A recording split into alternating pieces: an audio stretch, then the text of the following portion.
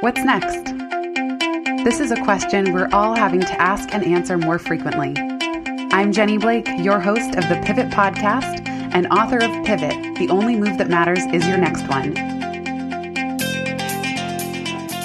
For show notes from this episode, visit pivotmethod.com/podcast. If change is the only constant, then let's get better at it. Here we go.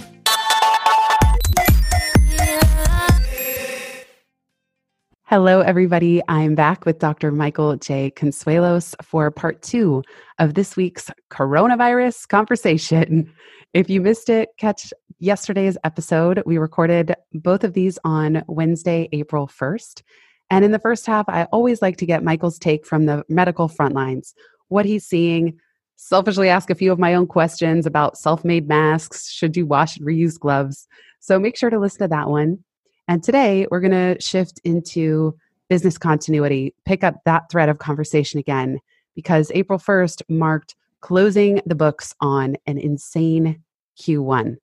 So, and also the data that by now everyone has talked about, but there's that iconic New York Times front page showing 3.3 million people filing for unemployment the first week.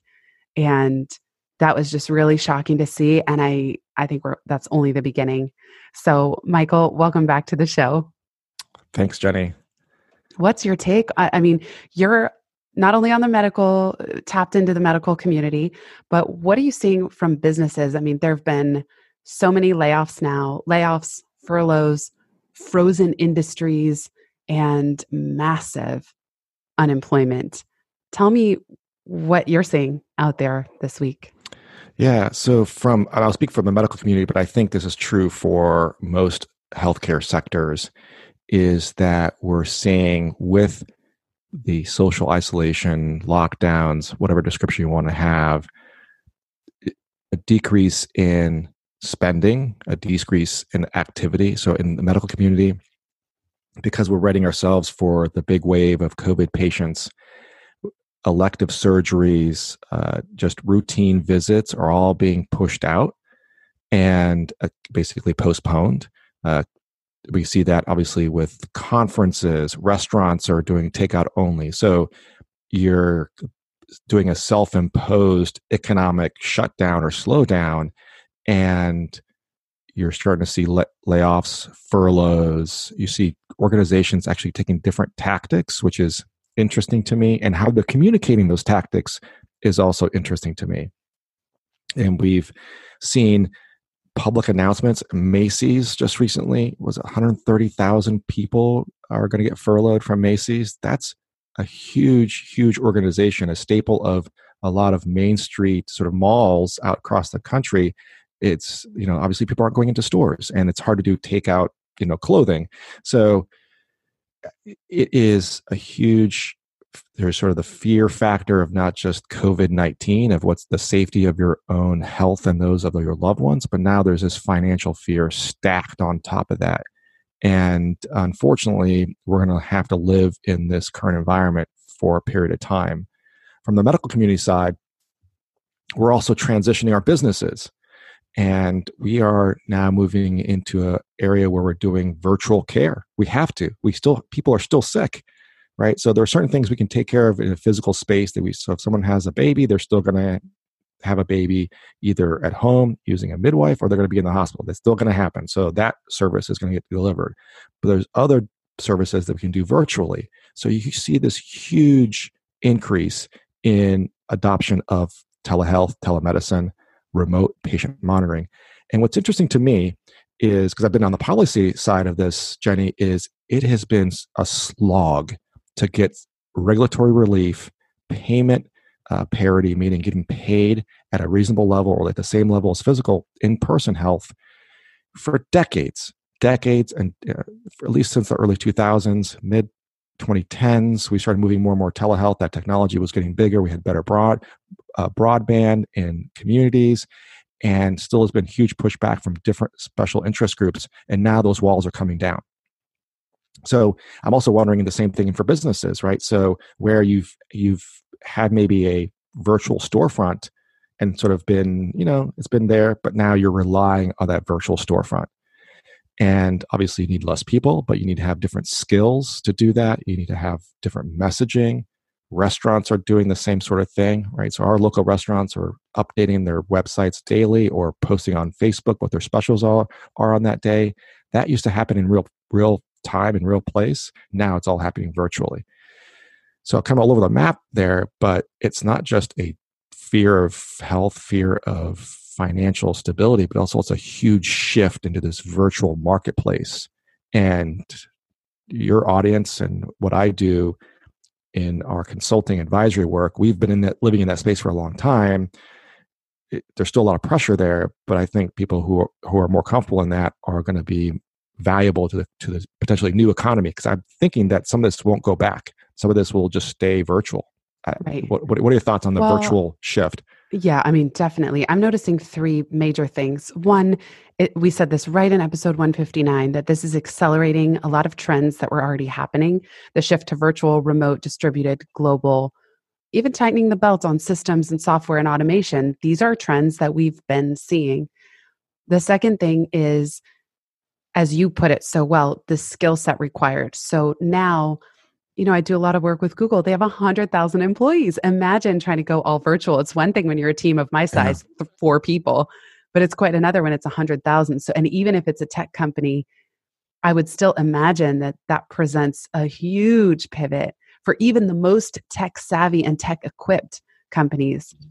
You also mentioned Macy's. So it's just crazy to think, with everybody furloughed, there's a big pause that's happening for a lot of people within companies. And then for the rest, let's say corporate, how do you navigate that? And now you have a lot of retail organizations have corporate kind of headquarters or people on the corporate side and then those on the retail side. So just navigating the two different experiences employees might be having. And then the third thing that's affecting everybody is the cash freeze. So with so much uncertainty and with so many organizations doing layoffs, businesses that I've encountered, large and small, don't want to invest right now. I mean, we can go back to the business hierarchy of needs. Cash is king. And I'll give an overview in a moment of Mike Michalowicz's business hierarchy of needs. It's actually kind of drawn like a pyramid. But what I'm finding is right now, people are cutting every expense that isn't mission critical, essential. And it's not the time. We're still in a collective corporate or business goo state. Penny and I talk about in our episode on liminal space, we talk about what it's like to be in the goo state as an individual. When you're in a liminal state, you're neither here nor there. You're in the in-between. And so I was just talking to somebody yesterday who is supposed to get married this year. She was walking her dog, and we were talking about what is your wedding photographer going to do? What are all the vendors? I'm seeing flower companies go out of business. They're getting hammered. Yeah, no one's going to order. That's an extraneous expense right now. No one's going to order flowers. The network effects of the cash freeze are unprecedented, and there's so much uncertainty, and we don't know when that will shift. And I think companies are going to need to find their footing and get grounded before they do start to add back in anything at all. And the same goes for individuals. The last thing I'll say, you mentioned restaurants. There was a great webinar by Donald Miller of StoryBrand, and he said that businesses can take a page out of what restaurants are doing by doing 3 things: batch cooking, simplifying our menu, and giving bonus drinks. So I'll explain. He said batch cooking. I like the bonus. I like the bonus drinks part. That's right. So well, bonus drinks is don't slash your prices for the same thing. But okay, now you can't sit in the restaurant. We're still going to charge the same price of a taco, but we'll throw in a margarita. Right. So bonuses that don't undercut your pricing during normal times, but that still give people sort of the extra boost or incentive. Simplifying the menu, he's really saying right now, businesses need to focus on 2 things: navigating the coronavirus crisis, and then the longer term is going to be coming back out of a recession. Yeah. And even the change management of how orgs have shifted, layoffs, acquisitions. There's going to be a lot of acquisitions that come a couple months from now where the healthy companies are going to get a lot of the smaller ones, gobble them up at a discount. So how do we help all those people? I'm sorry, and the talent, I'm sorry, it's also, Yeah. and the talent. I mean, just imagine the talent. So I'm sorry, I jumped in there. I just No, made me it's think okay. of like, no, yeah. So just not the gobbling up of these smaller companies, but imagine the talent acquisition opportunity out there as smaller companies don't make it. So I'm sorry, go ahead. There's a big shuffle. And Yeah, speaking of talent, I hear a lot of businesses saying, keep your top talent. There are a lot of layoffs of people who aren't critical to the business. And then there's this effort right now, hang on, do whatever you can to keep your top talent. And then, but there's going to be a big shuffle. I mean, again, because even if a company thinks they're going to try to keep their top talent, with so many people working from home and experiencing a different way of life, I do think we're going to see a chunk of people who have their own aha moments yeah, of coming through this crisis. And the last thing, just to go back to Donald Miller, batch cooking. So simplifying the menu means if you used to offer 5 products in your business, 10 different services, right now pick 2. Pick right. 2, pivot your marketing messaging, put up a new or different sales page. Like everything needs to shift right now in order to address what's actually happening. Yeah, the batch cooking part. So there's a farm to table restaurant that we eat at on a regular basis, and they've moved to. They're doing exactly what you're describing. So they've limited their menu. They actually have take home sort of reheat.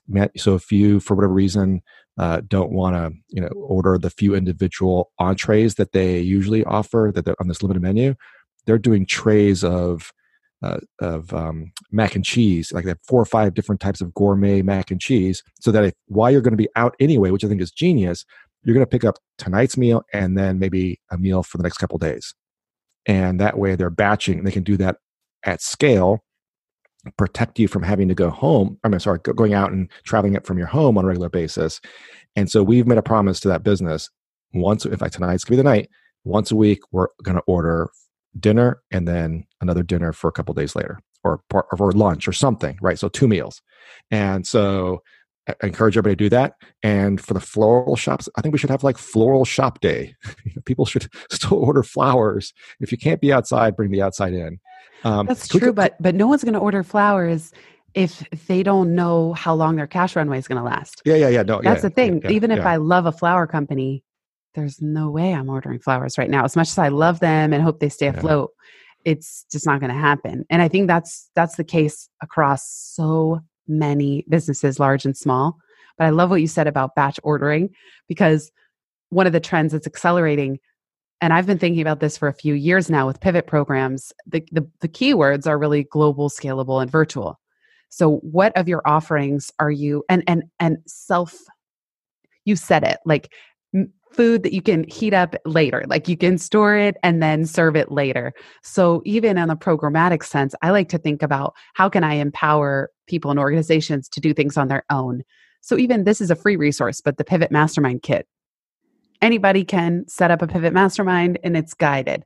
How can you create tools for other people that they can, quote, cook on their own without you having to be present to do that? And that circles back to the big shift that a lot of business owners make from just delivering services and always having to be present, AKA being a bottleneck for income coming in, versus creating things that live beyond you, and that actually other people picking up that content bring a new perspective anyway. So you have to let go of control a little bit, but there are some very interesting opportunities. I think the question is, for myself included, we don't really know when and who's going to be first in line to restart the buying process a little bit. And it, in a way, it is kind of a lattice or matrix, because we're going to need some people to go first, so that I hate to mention trickle down economics. I don't even see it as trickling down. It's almost like rhizomic, like going out and up and non-linear, but it's going to have to start somewhere. I love that. That's a great visual word. Thank you. I just wrote an essay on rhizomic leadership, so maybe I'll record that for the podcast. That's great. That I like that because it hats tip sort of to my dad. spreads. Yeah. That sort of Yeah. spreads kind of very slowly underground, pops up where it gets opportunity, right? Yep. I mean, And from then my dad helped clarify what rhizome and yeah. rhizomic means, but it's think about the airline map. This is again full credit to my dad for explaining this to me so well.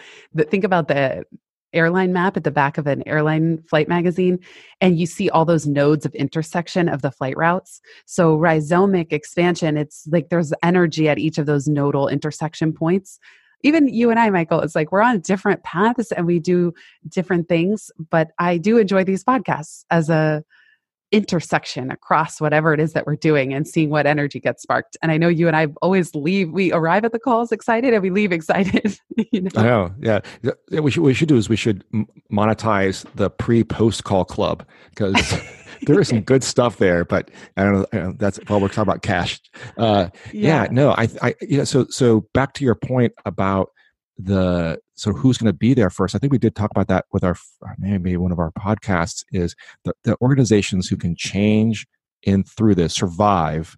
So some sort of Darwinian process that's going to occur, but also evolve, kind of reflecting back to the Darwinian sort of method, sort of theory, right?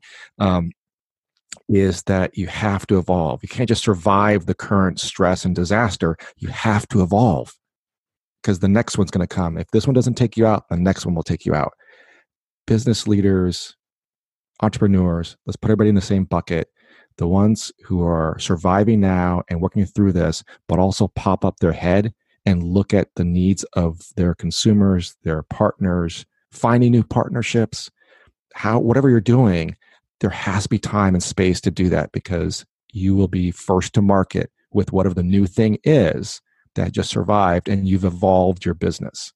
We started off the conversation in an early part of this part of the podcast about virtual health. It is my theory that the organizations who do the virtual healthcare, telehealth, they figure that out and encourage their patients to engage at that level are going to continue to be successful after this is all said and done. So whatever you're doing in this new COVID-19 pressure testing pot that we're all in, this pressure cooker, something, whatever spices you're putting in there, whatever you're cooking, it's got to come out to be something new. Because if you do survive, but don't move to the next iteration of what the new economy is going to be out, if this doesn't shut down your business, the competition will, because they're going to be better, faster, cheaper, whatever it is. That's just my theory. True. That's how I've been consulting with folks in the healthcare field. And again, kind of you brought up the business hierarchy of needs. You're dealing with the creation of cash and stability and those kind of the profit first stuff that needs to happen now. Yes, and there's an and proposition here. And you have to plan for the new economy. And you have to figure out who your new partners are and your new clients. It's not a do this only and hope at the end of the day everything's going to be okay. Right. That's wishful thinking. Just hold on to the cash that you have, wait for the government to send what they can, and then hope for the best on the other side. It does activate a skill. It is a skill to tune in, listen deeply, and try to assess trends. I actually did an episode with Mike Michalowicz. I'll put these all in the show notes on Surge, his book Surge, How to Spot and Ride Trend Waves. And I also did one with Rohit Bagara that I'll put in the show notes on trend spotting, because I've always been interested. It reminds me, and one more I'll put in the notes with Tom, professor of RoboPsych. And yeah, okay, I'm going to put all these in the show notes because I'm very fascinated by trend spotting. And it's people sort of criticize anyone trying to be a futurist because no one can really predict the future. At the same time, what Dr. Guariello taught me is you can see it. If you look at what's happening right now and you just tune in, you can actually see. And when you were talking, Michael, it reminded me of the Blockbuster Netflix analogy, where Blockbuster saw mail order DVDs. They saw Netflix come up with that. They saw Netflix going digital, and they did not adapt. And I completely agree with what we're going to see on the medical side, because it's already such a pain and so bureaucratic to go to the doctor for certain things that don't require it. But because it's the way things were always done, that's what they're doing. And then there are more innovative practices like Oscar some doctors are available, Yeah. hallelujah, by phone Yeah. for peons like me that don't have my own private doctor on hire, and or they're available by text. Um, and I want to make sure. So I've been hinting at teasing you too, Michael, of the business hierarchy of needs from Mike Michalowicz's new book, Fix This Next. And you can also go listen to, it is episode 167, I believe. Oh, 164. So pivotmethod.com/164. But the business hierarchy of needs on the most fundamental first stop is sales, the creation of cash. The next layer up is profit, the creation of stability. Then we have order, the creation of efficiency. Impact, the creation of transformation. And finally, legacy, the creation of permanence. It's likely that all businesses are cycling through different layers and doing certain things well. Um, right now, I'm curious to get your take, Michael. Right now, it seems everybody zoomed their focus way back down in on that base of the business hierarchy of needs of cash, the creation of Yeah. cash, and even profit of just stability, stabilizing the ships with so much money, energy, and business being taken out of the economy right now. What are you seeing in terms of this hierarchy of needs? Well, of course, at the same time, there is an opportunity for impact and legacy if it's done in the right way and not in an Yeah. opportunistic way. So the reason I want to make sure we talk about this, because I'm not sure everyone is as in Mike's. I'll call him Mike because I'm a Mike, so we're old pals now. I'm not sure everyone's completely set on focusing on the bottom. That's one of my concerns. So let me explain that a little bit. Because of the other factors in the economy, because of moving to a virtual workforce, because of the own person, whatever, all the different stress tests they're having, I'm not 100% sure that they're having a clear focused, clear-minded, figuring out exactly how they're creating cash and profit for their organization. So when I say that, I'm just guessing a couple of things because of the activities that I'm still seeing in the commercial space, in the healthcare space, is that they're still hanging on to bits and parts of the older economy. You mentioned trends, and kind of like the Blockbuster, I still see hints of Blockbusters trying to hang on to their current business. And I think if they were to have a more clear-eyed focus on exactly how they're creating cash, how they're in this new space, and forgetting about the old, just they got to leave those anchors behind them and look forward. I think I would encourage people to do that. And I'm having those conversations with healthcare organizations because they're concerned about a million different things, but not necessarily and tuned in to the processes that would ensure the creation of cash and profit and stability. And I'll give an example to that. And I'll give you a couple different examples. I have personal interactions with obviously people in healthcare and people in other industries. And when I ask them how they're doing and what kind of support they have for their work at home virtually, I have stories of people going, well, I had to go to Walmart. I had to go wherever else to find my laptop. I'm having problems hooking up my monitors and all those kind of things, right? And these are large companies. These are large organizations. And I'm including healthcare, including everybody. I've had people from different parts of the economy say the same thing. I would say to those leaders going, if those people working from home are the ways you create cash, right? They have to do their work, whether it be in sales, in financial companies, in healthcare, whatever it is, that worker that you now have moved out of your office, the old way of working, and moved them into their home. Why are they going online and trying to figure out what kind of laptop, monitor, basic infrastructure, IT infrastructure? Why are you paying them to spend their time and resources to get that fixed? Why? Right? So because I think they're not thinking, they're just saying, well, they'll figure it out. But if they say those people create the cash, they create the profit for this company, my number one priority as I move those folks to the outside is I have to make sure they are efficient in their work. Would we put people in office buildings where they're, completely disarrayed and file folders? We would somehow figure that out, right? Because they can't do their work. But I'm seeing that. So that's just one example. I'm also seeing communications that people are sort of stuck in the old business model going, wait a second, aren't you following the trend, to use their words, that you need to now shift the way you're doing business? Because if you're inefficient at any level, if you're creating any stickiness, gooiness that you mentioned in that sales process, you're not getting the cash because they'll just yeah. go ahead. Well, schools are also confronting this because a lot of schools, not all their students are even equipped with Wi-Fi or the basic hardware, software that they need. So it is an interesting conundrum. And I love what you're saying about this needs to be solved at scale. And it shouldn't be Yeah. left to the individuals to flounder and try to figure it all out from scratch. It's so inefficient and ineffective.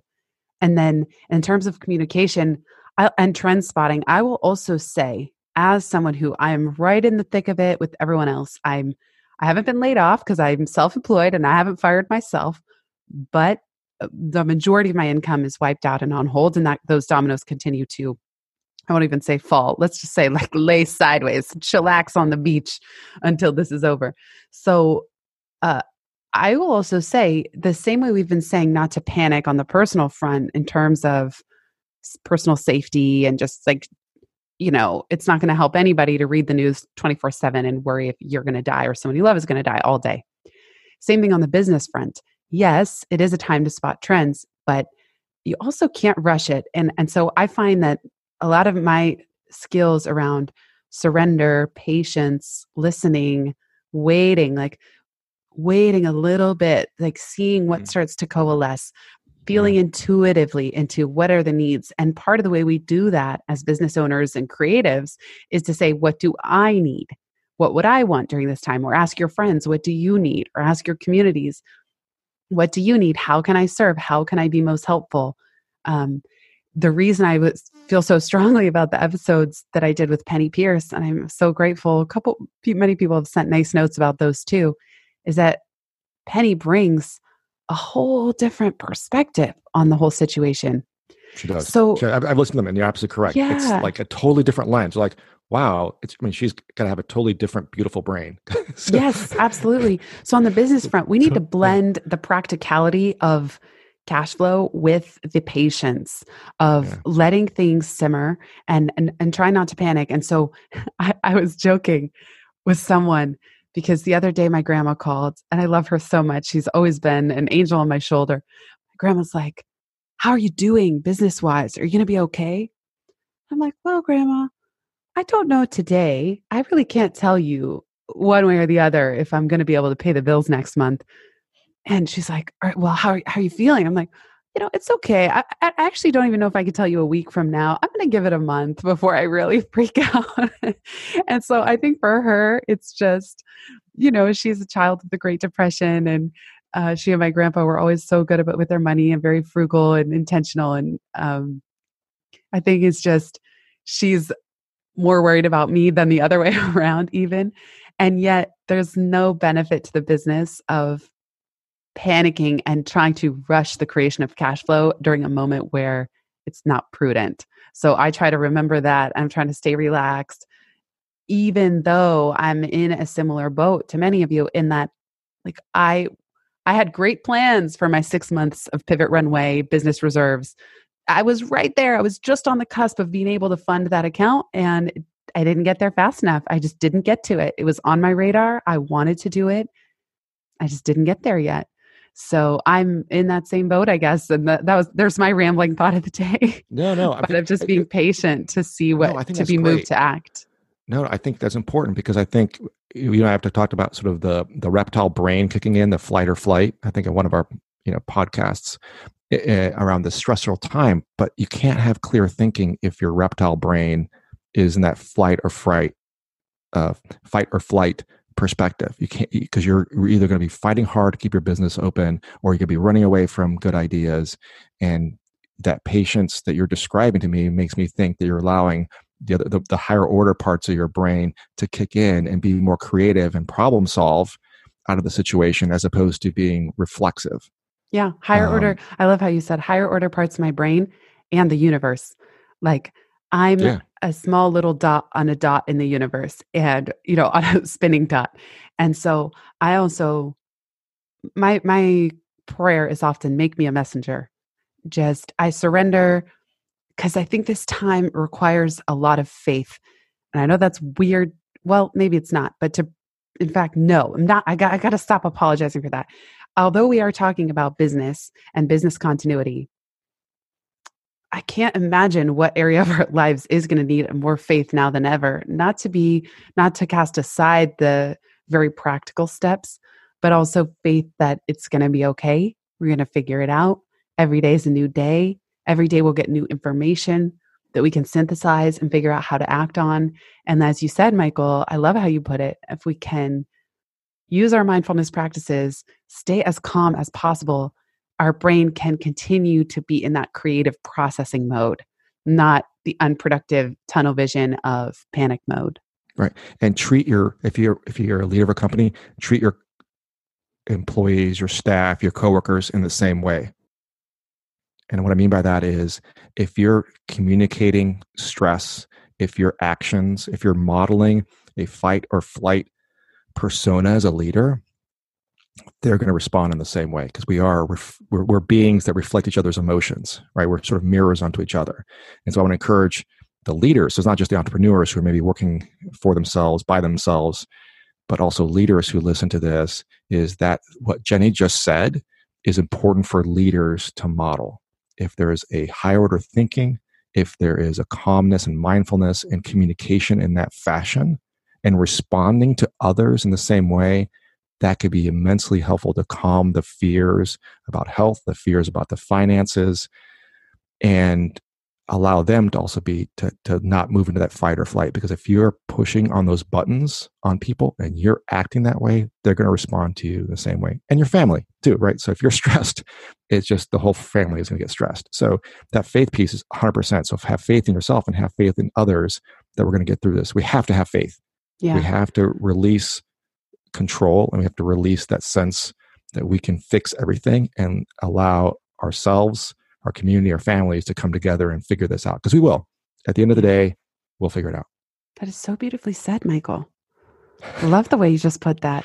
And I will say one more thing too on the employee front. One thing I'm seeing is people are really stressed. And I'm going to link to one of my longest mentors, friend tours, Dr. Susan Bialy. She wrote a post for Psychology Today, an article that it's okay to feel unproductive and anxious during this time. And it immediately she got called to do interviews with news media because even the people who feel so fortunate to still have a job, there are so many who I've spoken to where their kids are at home. They might even have elderly family at home. They simply cannot get the same amount of work done that they would have before. It might be 20%. And although managers may be understanding, I think there's also a certain faith that whatever work gets done during this time is okay, is enough, that if we layer onto all of this the pressure to be, quote, as productive as you were before this whole thing started, it's going to create tremendous stress, especially, and will really punish the parents, and especially the parents with young children. So that needs to be part of the new normal. And you know what? I am all for relaxing that productivity panic as well, because I think companies, so many of them, even the tech companies, really overwork people. I think people are highly overworked, burnt out, and sick. And the pandemic is not helping. People are still getting sick and they're still going to get burnt out. But at least we can relax our expectations around treating people like machines, like expecting them to be so productive, always on, meeting all these goals and OKRs. And, it's like to just give everybody some practice and letting go of lowering the bar a little bit, I actually think is a really good thing. Yeah, back to Lindsay's podcast that we had, was it 160 or whatever, right? 162. So the lower the bar, 162. Thank you. I don't have that list in front of me, but lowering the bar at home. She mentioned that was really helpful to reframe, and I think you're absolutely correct. And she's correct. It's lowering the bar, but being okay that we're lowering the bar, not in a way that says mediocrity is okay. No, it's that right now we're allowing people the space to move differently at a different pace because we have to. And if we don't, we're just going to burn people out. They're not going to be able to meet the requirements that we have before. And by lowering the bar, you give everybody permission to say, okay, this is how it's going to get done. And if we get there, that's great. How do you think this is going to affect us going into the future? I know that you and I sort of threw out an idea about the generational change going forward in the few minutes we have left here. I'm thinking that we're going to have a movement from the current millennials, Gen Zs, whatever we are at right now, to a totally different generational change potentially, because everything's going to change so differently. And I'm going to be out there saying this is Generation P for pandemic. If you've got a better place to put it, but I think we're going to change. This is going to be a lasting change. Absolutely. I love your moniker for it, Generation P. And I don't see it limited to millennials or Gen Z. I think we're all going to be changed by this. For the first time this week, I started to do some reflection, and I would love to do this on a future episode with you. I was reflecting for myself, how was I well prepared for this personally? And what did I miss personally? Like even stocking the pantry or I still to this day do not have hand sanitizer. And then I also did the reflection business wise. In what ways was I very well prepared and set up for this? And what am I proud of? And then what did I miss? Because I'm already finding it so interesting to try to mine that learning. There's no question how so many people still reference 2008 and remember that recession and how it impacted us. And I think this is on such a broader scale. We've never seen the entire globe pause and shelter at home. Like, it is wild. We've never seen such economic shutdown as this. And so, yeah, I'm with you, Michael. I think Generation P speaks to all of us who are living through this time. And I don't know what the Gen P babies are going to be like, the ones that are born as a result of this, whatever baby boom occurs. But I think they're going to be in a different world. They're going to wake up in a different world where there's a lot of things that we've talked about in the past couple podcasts where the virtual workplace, there's going to be companies that used to exist, just like you mentioned, 2008, Lehman Brothers is still, there's still of us who remember that name, but in a generation or two, they're not going to know. Right. Lehman Brothers is going to be like, Bear Stearns, right? There could be like these names like, I read it in the history books, just like when we were growing up, right? We read about certain things in history books, the different railroad companies and those kind of things, right? So writing railroad, things that are on the monopoly board, they go, why the heck is that name on there? But they used to be real live, huge companies, no longer exist. They only exist on the monopoly board. So what is going to be Generation P's monopoly board? What companies aren't going to survive? I think that's part of it. I think the virtual piece is going to be part of it. And the lasting effects of one of the things and maybe the P should be something else, public health. And this is something we should talk about at some other point. The reason we're in this mess is we have not invested in public health. And government in general. Yeah, no, we haven't. So we are in this huge mess because of that. I mean, I'm sorry to get off topic, but I'm hoping that they wake up in a world where we have a more organized public health infrastructure and response. There's the way we travel will be different. There's things that happened after 9/11 that changed our world. There's things that after 2008, 2009, the Great Recession have changed our world. I think that this will be a change of the world. And I think hopefully it'll be to the better. We don't know that yet. Right. But I like your discussion about maybe taking the time at some future point for us to sit down and talk about our learnings, because if we don't chart those somehow, we're going to forget them.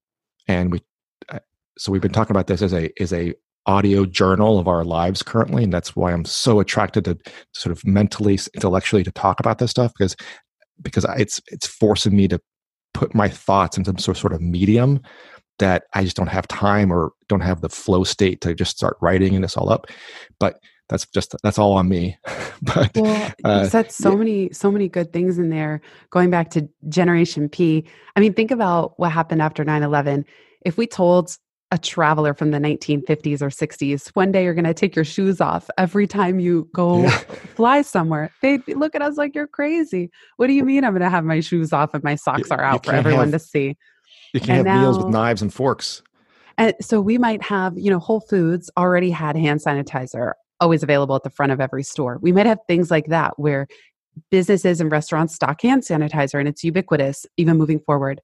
I think on the Hmm. business continuity front, it's going to be fascinating to see because businesses, in a way, I can't say scarred. I mean, some are going to be scarred by this. I think some are going to be like wounded healers. Like we're wounded and then we heal and then we know better for even the next time. Because something that's on my mind is even you said it.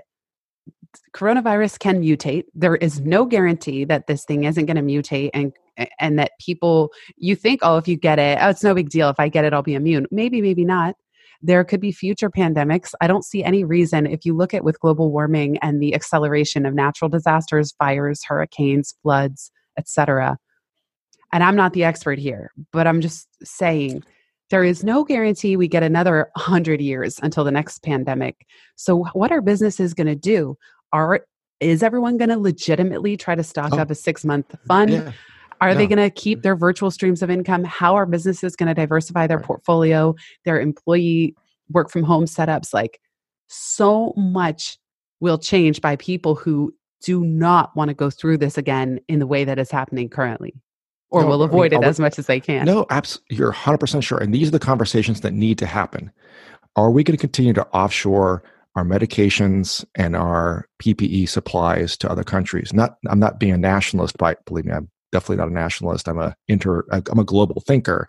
But in this scenario, it wasn't smart to put 100% of our supply chain for economic reasons in the risk mitigation sort of, if you were to chart this out, only the economic values played out and we offshored these important elements of our disaster plan for a pandemic. Going forward, then we need to onshore some of these for this exact reason. That is going to change that business model, right? And vice versa. Other countries are going to do other things, and other companies are going to be doing other things that are going to prepare themselves for business continuity, right? So we start talking about the virtual movement of a workforce.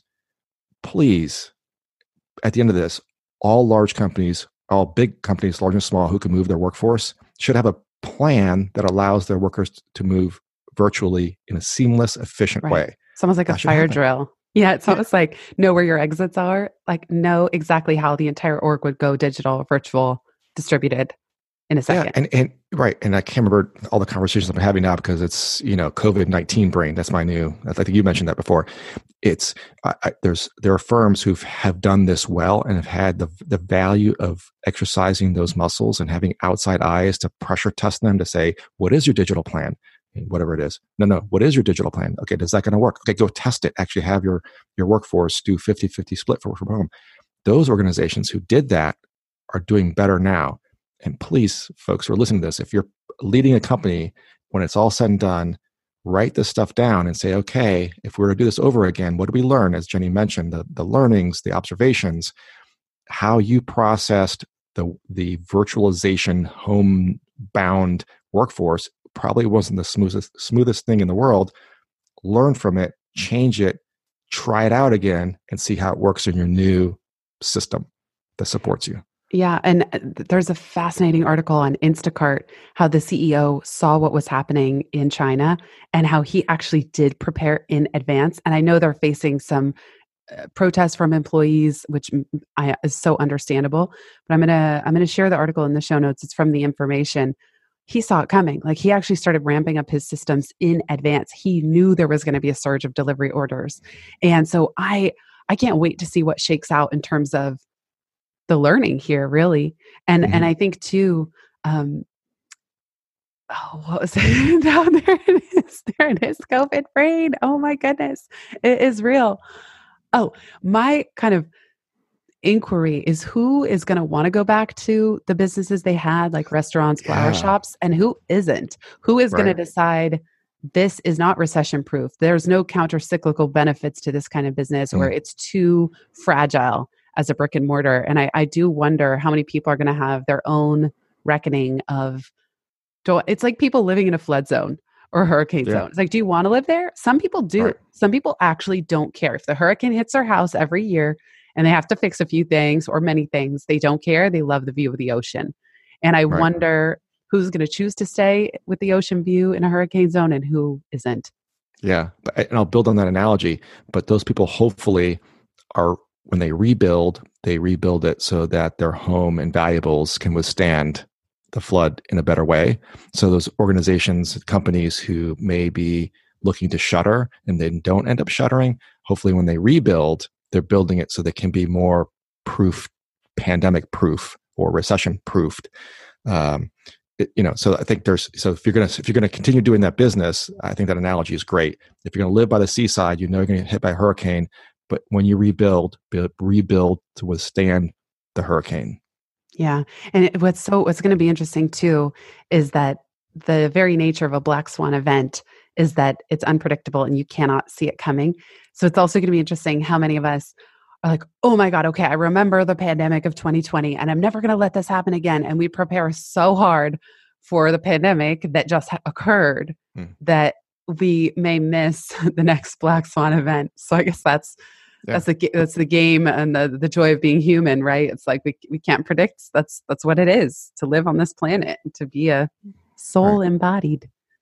Yeah, but that's a learning. I like what you're saying there. That's a learning event, right? We some of us saw what happened in 2008, 2009. Some people could have predicted that, and they, black swan event. Here's another one. I think clearly there's some people who in the early times saw this, or at least were more prepared. But I think that, or to build on that, is that knowing that this can happen, to continuously have what we call in emergency preparedness situational awareness. So how does an entrepreneur ramp up their situational awareness so that they're constantly curious about what could go sideways, what could go wrong, as opposed to being comfortable all the time, but not in a way that you're fearful or you are anxious, but rather curious. How are you curious enough about the risks in your company, the moves you're making? I love it. It's so good. Building the skill of situational awareness. Are you constantly curious about what could go sideways? I'll also play back those questions that I asked myself because I want to hear from you listeners, and I know Michael does too. We've been getting a few voice notes at pivotmethod.com/ask, but not many. So if you're listening, I would love to know, and I'm going to speak for you too, Michael. We would love to know, how did you prepare well personally? What did you miss? And then business or career-wise, how were you well prepared? What are you proud of? And what did you miss? Or what would you do differently next time? Reflect for yourself. If you want to leave us a voice note, it doesn't have to be covering all 4 of those questions, but give us one nugget, like something you did well or something you've learned already from this situation, even if you're stateside, about 1 month in, a couple weeks for some of you. And if you're international, maybe you've been already processing some of the lessons of the moment. With that, that's our time for today. Thank you so much for listening, everybody. And Dr. Michael J. Consuelos, thank you so much for being here. Oh, thank you. Always. I don't know what we're going to talk about half the time, but it's always, I learn a lot. I was saying, I'm always learning a lot from you. So thank you. Thank you so much for your time. Yeah, you too, Michael. Yeah. And everybody, please feel free to keep the questions coming because we want this to be helpful for you too. Thank you, MJC, YTB. Bye-bye. Bye, everyone.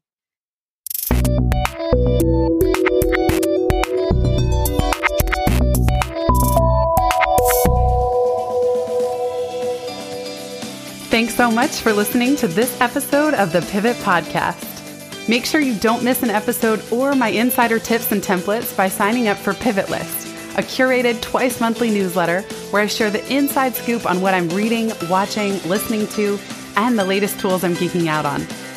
Sign up at pivotmethod.com/pivotlist. Get show notes from this episode at pivotmethod.com/podcast and connect with me on Twitter at Jenny_Blake. Remember, build first, then your courage will follow. Hasn't it always?